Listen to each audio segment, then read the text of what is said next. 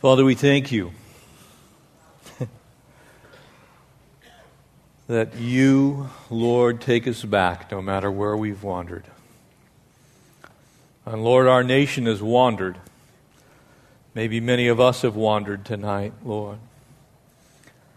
So we come to you just on bended knee, Lord, this night that we call the National Day of Prayer. Every day ought to be a National Day of Prayer.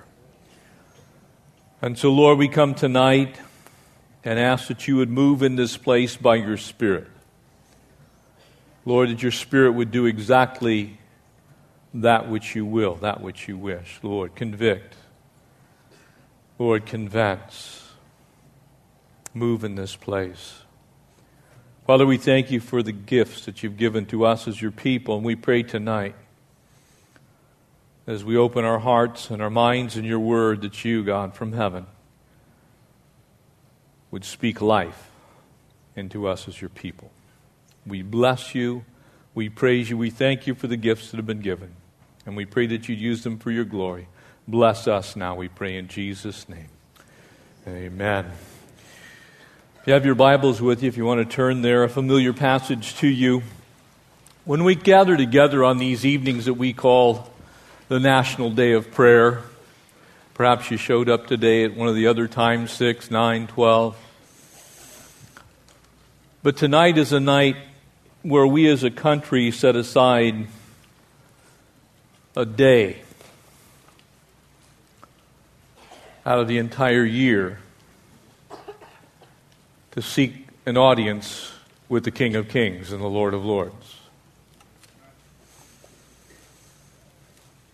As I was reading through the book of Joel this week, I couldn't help but come to the conclusion that 2 Chronicles chapter 7, a very familiar passage to us. We read it virtually every year at this time. We very often at great times of need look at this passage, but there's an entire book that really elaborates on what is being said. And when I shut up the heaven and there is no rain, our governor announced on the 1st of this month that we're going to be under mandatory drought restrictions and we're cutting back our water usage by 25%. Could it be that the God of heaven is trying to speak to us? Could it be the one who sends the rain is not sending the rain because we're not listening? Because we have poked our finger in his eye? Because we have turned from those principles upon which this nation was founded? Or command the locust to devour the land, or send pestilence among my people? How many do you know that have suffered through the pestilence of the loss of a job, or perhaps a subprime mortgage? Perhaps you've been through a terrible time of pestilence. We no longer live in an agrarian society, but I guarantee you when the water dries up, we will feel the pinch as we head to the grocery store.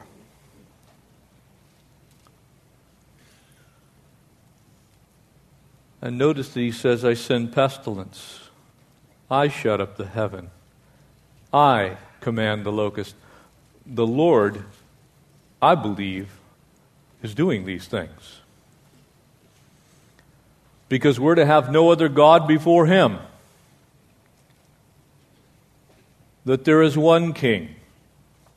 There is one final authority, and his name is Jesus. And it goes on to say, if my people who are called by my name, that's us, church. We can't expect the world to bring forth repentance. We cannot expect the world to gather together and pray effectively to a God that they do not know. If my people, who are called by my name, will bend their knee, will humble themselves, and pray, and seek my face, and repent, turn from their wicked ways. I believe God in heaven is tired of platitudes. I believe the God of heaven is waiting for genuine repentance and genuine humility. And I will hear from heaven, and I'll forgive their sin, and I'll heal their land. So many parallels between this passage and the entire book of Joel. And as Joel was authored sometime in the 800s or so BC, probably 835, a terrible time of famine had come upon the land. The Assyrian army is marching towards the children of Israel. And it was there that the prophet Joel spoke these words, the word of the Lord that came to Joel, the son of Pethuel. Hear this, you elders. Give ear, all you inhabitants of the land. You see the similarities? Has anything like this happened in your days, or even the days of your fathers? Family of God, can I ask you a question? Is it better today or is it worse than when you were born? Is our moral fabric stronger or is it weaker? Is the world in better shape or worse? Has there been anything like this before? I say to you, no. I've been around long enough to remember that the worst thing that most kids did when I was in school was chew gum. Now teachers are hoping they survive the day.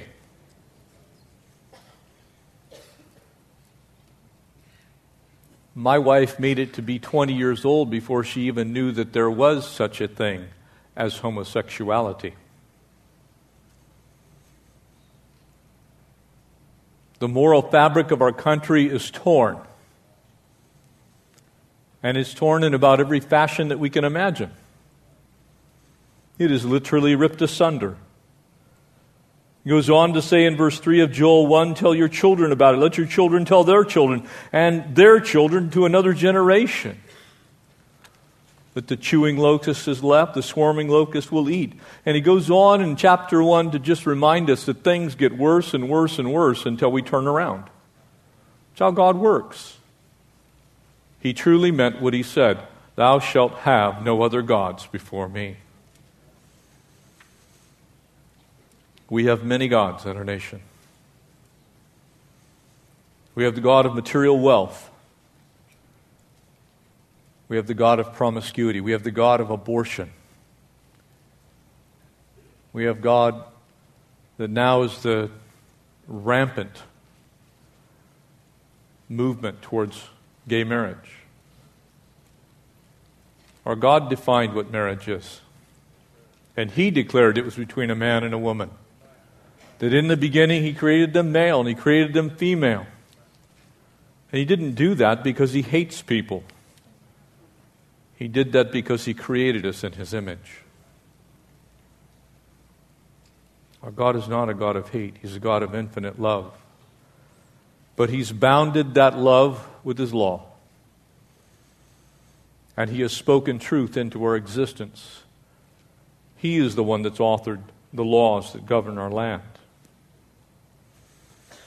So very often when we think of things such as this, we forget that Timothy, being written to by the Apostle Paul in 1 Timothy chapter 6, he reminds us to fight the good fight. We have to fight the good fight. We can't fight the wrong fight. Our fight is not against people. Our fight is against the devil and his emissaries. Our fight is against principalities, powers, the rulers of the darkness of this age. That's where our fight is. It's not against people. Too much of the church is known simply for what it's against and not what it's for. God is for people, all people. For all have sinned and fallen short of the glory of God. Amen? And there is none righteous, not one. Amen?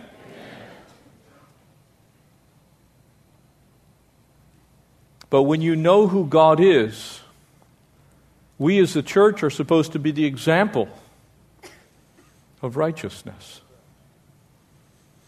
And I believe many of the social ills that we face are directly due to the church's failure to stand for Christ. It's time for the church to wake up. It's time for us to come alive. Revival begins in the house of the Lord. Amen? If we will not be changed, how can we expect the world around us to be even influenced, much less changed? How long will the Lord withhold His real judgments? Family, we need a battle cry. It used to be that in our schools we taught children about the Revolutionary War and what it really meant. And when it comes to the first battle cry that was ever known, the battle cry of the American Revolution, most people don't even know what it is or what it was.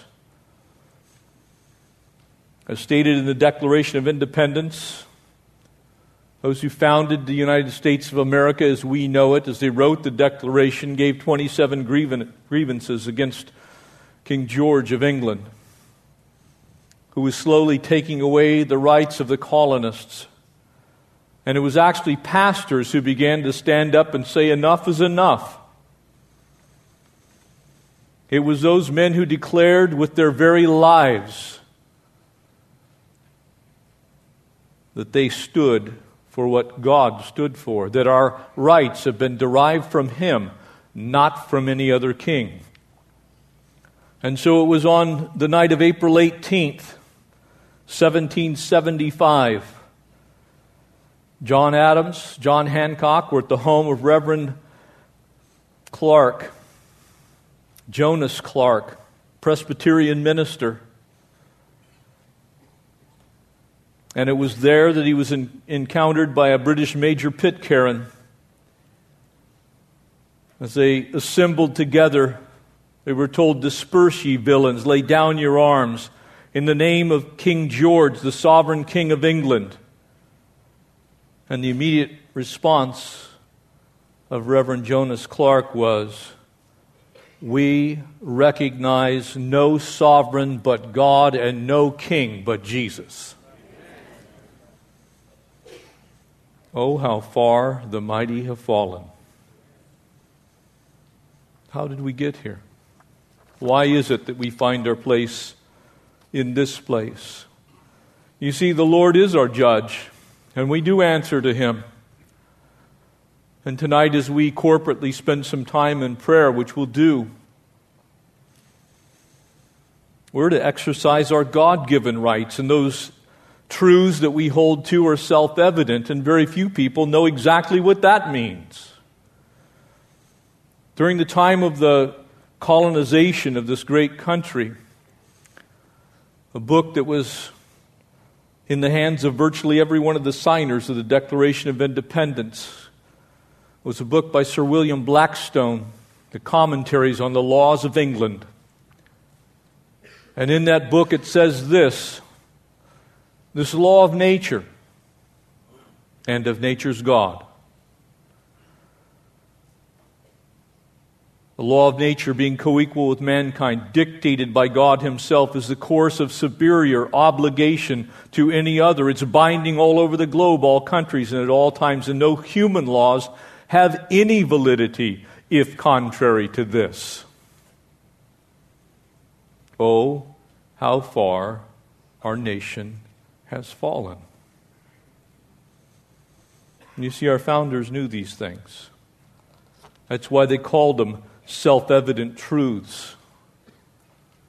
And when you read Paul's writing to Timothy and to Titus, when you look at how he's instructing these young pastors in ministry, to Titus he would write in chapter 2 of that letter in verse 11, for the grace of God that brings salvation has appeared to all men, teaching us that, denying ungodliness and worldly lust, that we should live soberly, righteously, and godly in this present age. Are we doing that? Is that what's coming out of the church? Can we say that about us? As we gather together tonight, those human laws that we have do, in fact, have their moorings very solidly in a biblical understanding that there is only one God. And we have no king but Jesus. And our king is coming to claim his earth one day. And we need to be busy about our Father's business on this night, on every day, every morning. It's not time to be asleep. It's not time to be slumbering. It's time to be very much awake, for our Redeemer draws nigh. The Supreme Court has heard the arguments for gay marriage, against gay marriage. They will rule, likely in June, may enshrine a new definition, contrary to the definition that God has given us. That in the beginning He created them male and female. That's God's definition. We don't have the right to redefine what marriage is. It came from God. It's His institution. It's the single smallest component of human government. One man, one woman producing children. And yet we're debating this now in court. How can that be? Does that mean that we hate? No. It means that we believe God, that we trust God, and that we honor God. No matter what the price. No matter who says otherwise. His word is not ours to change. We've already seen what the Supreme Court can do in Roe versus Wade.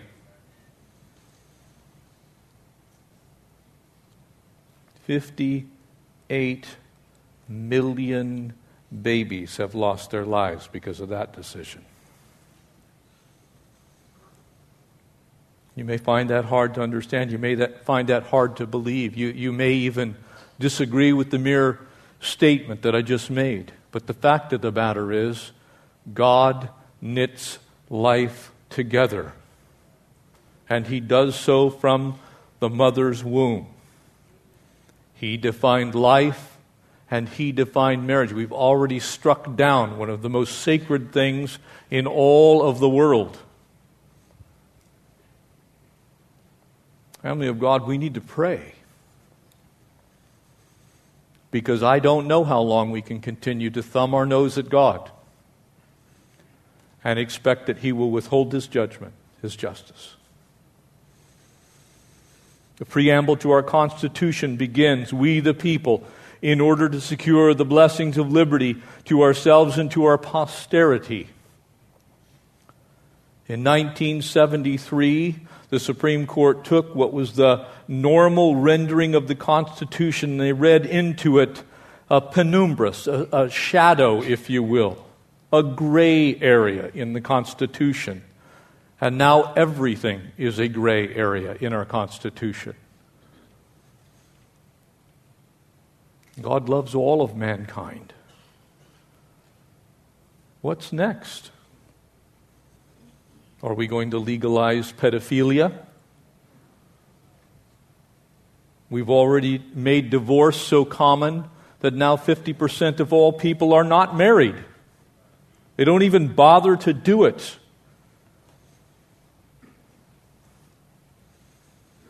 Are we going to change the legal age that someone can get married to that of the time of Muhammad and take a wife that's perhaps 9? It's time for us to wake up.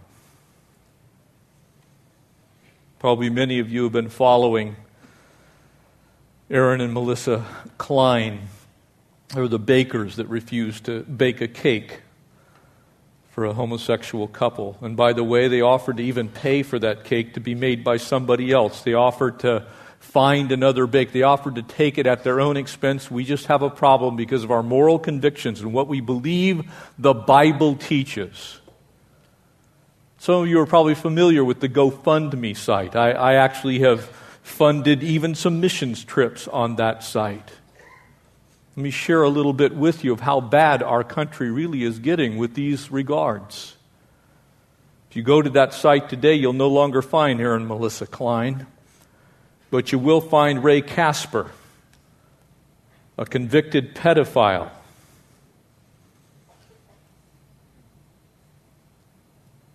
You won't find the Kleins because their crime is they stood for Christ.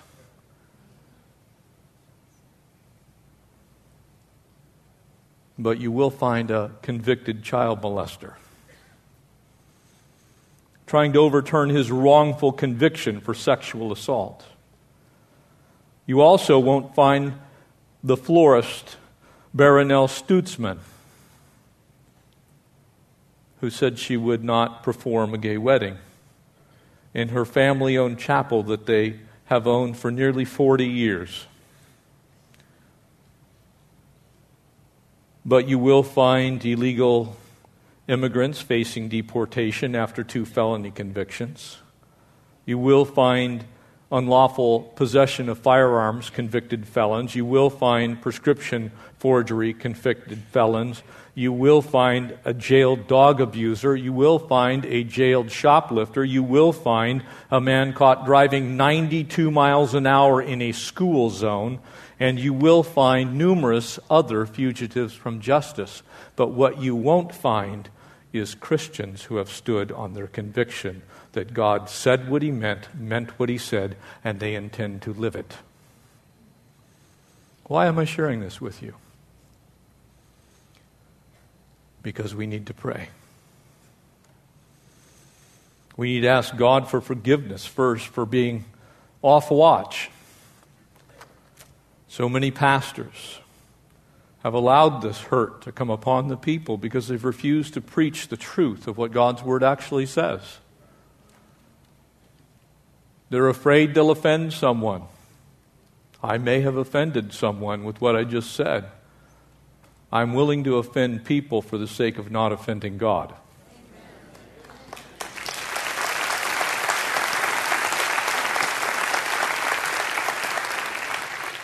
It's not my intent to hurt. It's not my intent to shame. It is my intent to see men saved, because that was the mission our Savior came for. And telling people that their sin is no longer sin is exactly what Scripture says will happen in the last days. For men will call good evil and evil good. We don't have the right to change what God has said. You cannot selectively edit your Bible. For the same Bible that says, "For by grace we have been saved through faith," also says that if you do such things, you shall not inherit the kingdom of God. We can't be picking and choosing. We wonder why the book of Joel is so applicable to us tonight. It's the older version of the same story. The depth of the hurt was because of the rejection of God. The Hebrew people had forgotten who had brought them into the land. And I think we as the American people have forgotten who has brought us into this land. We are blessed like no other people on earth. I have traveled all over the world.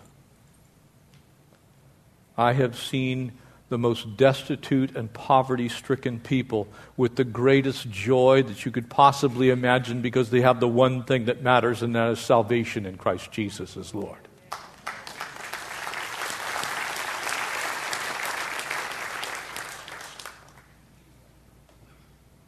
I have given out shoes to children that have none. I have sat with people that don't know where their next meal is coming from. And we complain because our burger was 2 seconds late. We need to pray. The picture in this marvelous book of Joel is that the people had become intoxicated with their own prosperity. I believe that America has become intoxicated with its own prosperity. And that's not saying that everyone is prosperous. There are certainly areas of our nation that need a drastic improvement. There are areas of our inner cities that we should be ashamed of to the point that we do something about it. That we rise up with one voice as the church and we do what God's called us to do when our brother has need. That we who have the ability to do something about it, do something about it. We don't say be warm and be filled. Go your way. But then their burnt offerings continued, but their grain offerings ceased. The thing that they needed for their daily bread, they kept to themselves. They just simply sacrificed something else for it. I believe that much of the country has done that. In chapter 2 of the book of Joel, it goes on to the hopeful solution. And I want to share this with you. It says there in verse 12 of the second chapter of the book of Joel, "Turn to me with all of your heart, with fasting, with weeping, with mourning. And so rend your heart and not your garments." It says rend your heart. Don't tear your clothes. Don't offer me something that doesn't matter. Do what needs to be done. Are we doing what needs to be done? Rend your heart. And it says, "Return to the Lord your God, for he is gracious and merciful and slow to anger and of great kindness, and he will relent from doing harm." I believe there's time for repentance. But I believe that time is short. I don't think God's going to let us go like this too much longer. It was a call, you'll notice, for personal repentance there. It's a call for us for personal repentance. It's a call for a remorseful heart. And it's not that we wander around being sad every day. It's that we acknowledge that we can make a difference. The church can make a difference. The owner of your neighborhood strip club is not going to attempt to make a difference. The owner of your neighborhood bar and the people who go there that come out with their minds bent are not going to try to make a difference. Congress is not going to make a difference. It is the people of God on their knees that will make a difference. Because we are asking the one who can make a difference to make a difference. He is a difference maker. He's been making things from nothing since the beginning of time. Amen? He flung the stars into space. Surely he can help our country. He can help us as the church. How do we do it? Spare your people, Joel goes on to say. O Lord, don't give our heritage to reproach, that another nation should rule over us. Why should they say amongst us, where is your God? I was watching the news this morning, and they used virtually that exact wording. Where is God? If you're here tonight and you're a believer, He's in you. He's in me. He's in this place. And we need to cry out to Him. Shall not the judge of the earth do right? Genesis tells us. You see, there is hope. There's great hope. There's hope of restoration. There's hope of revival. There's hope of renewal. But only if we start asking for it and then acting like it.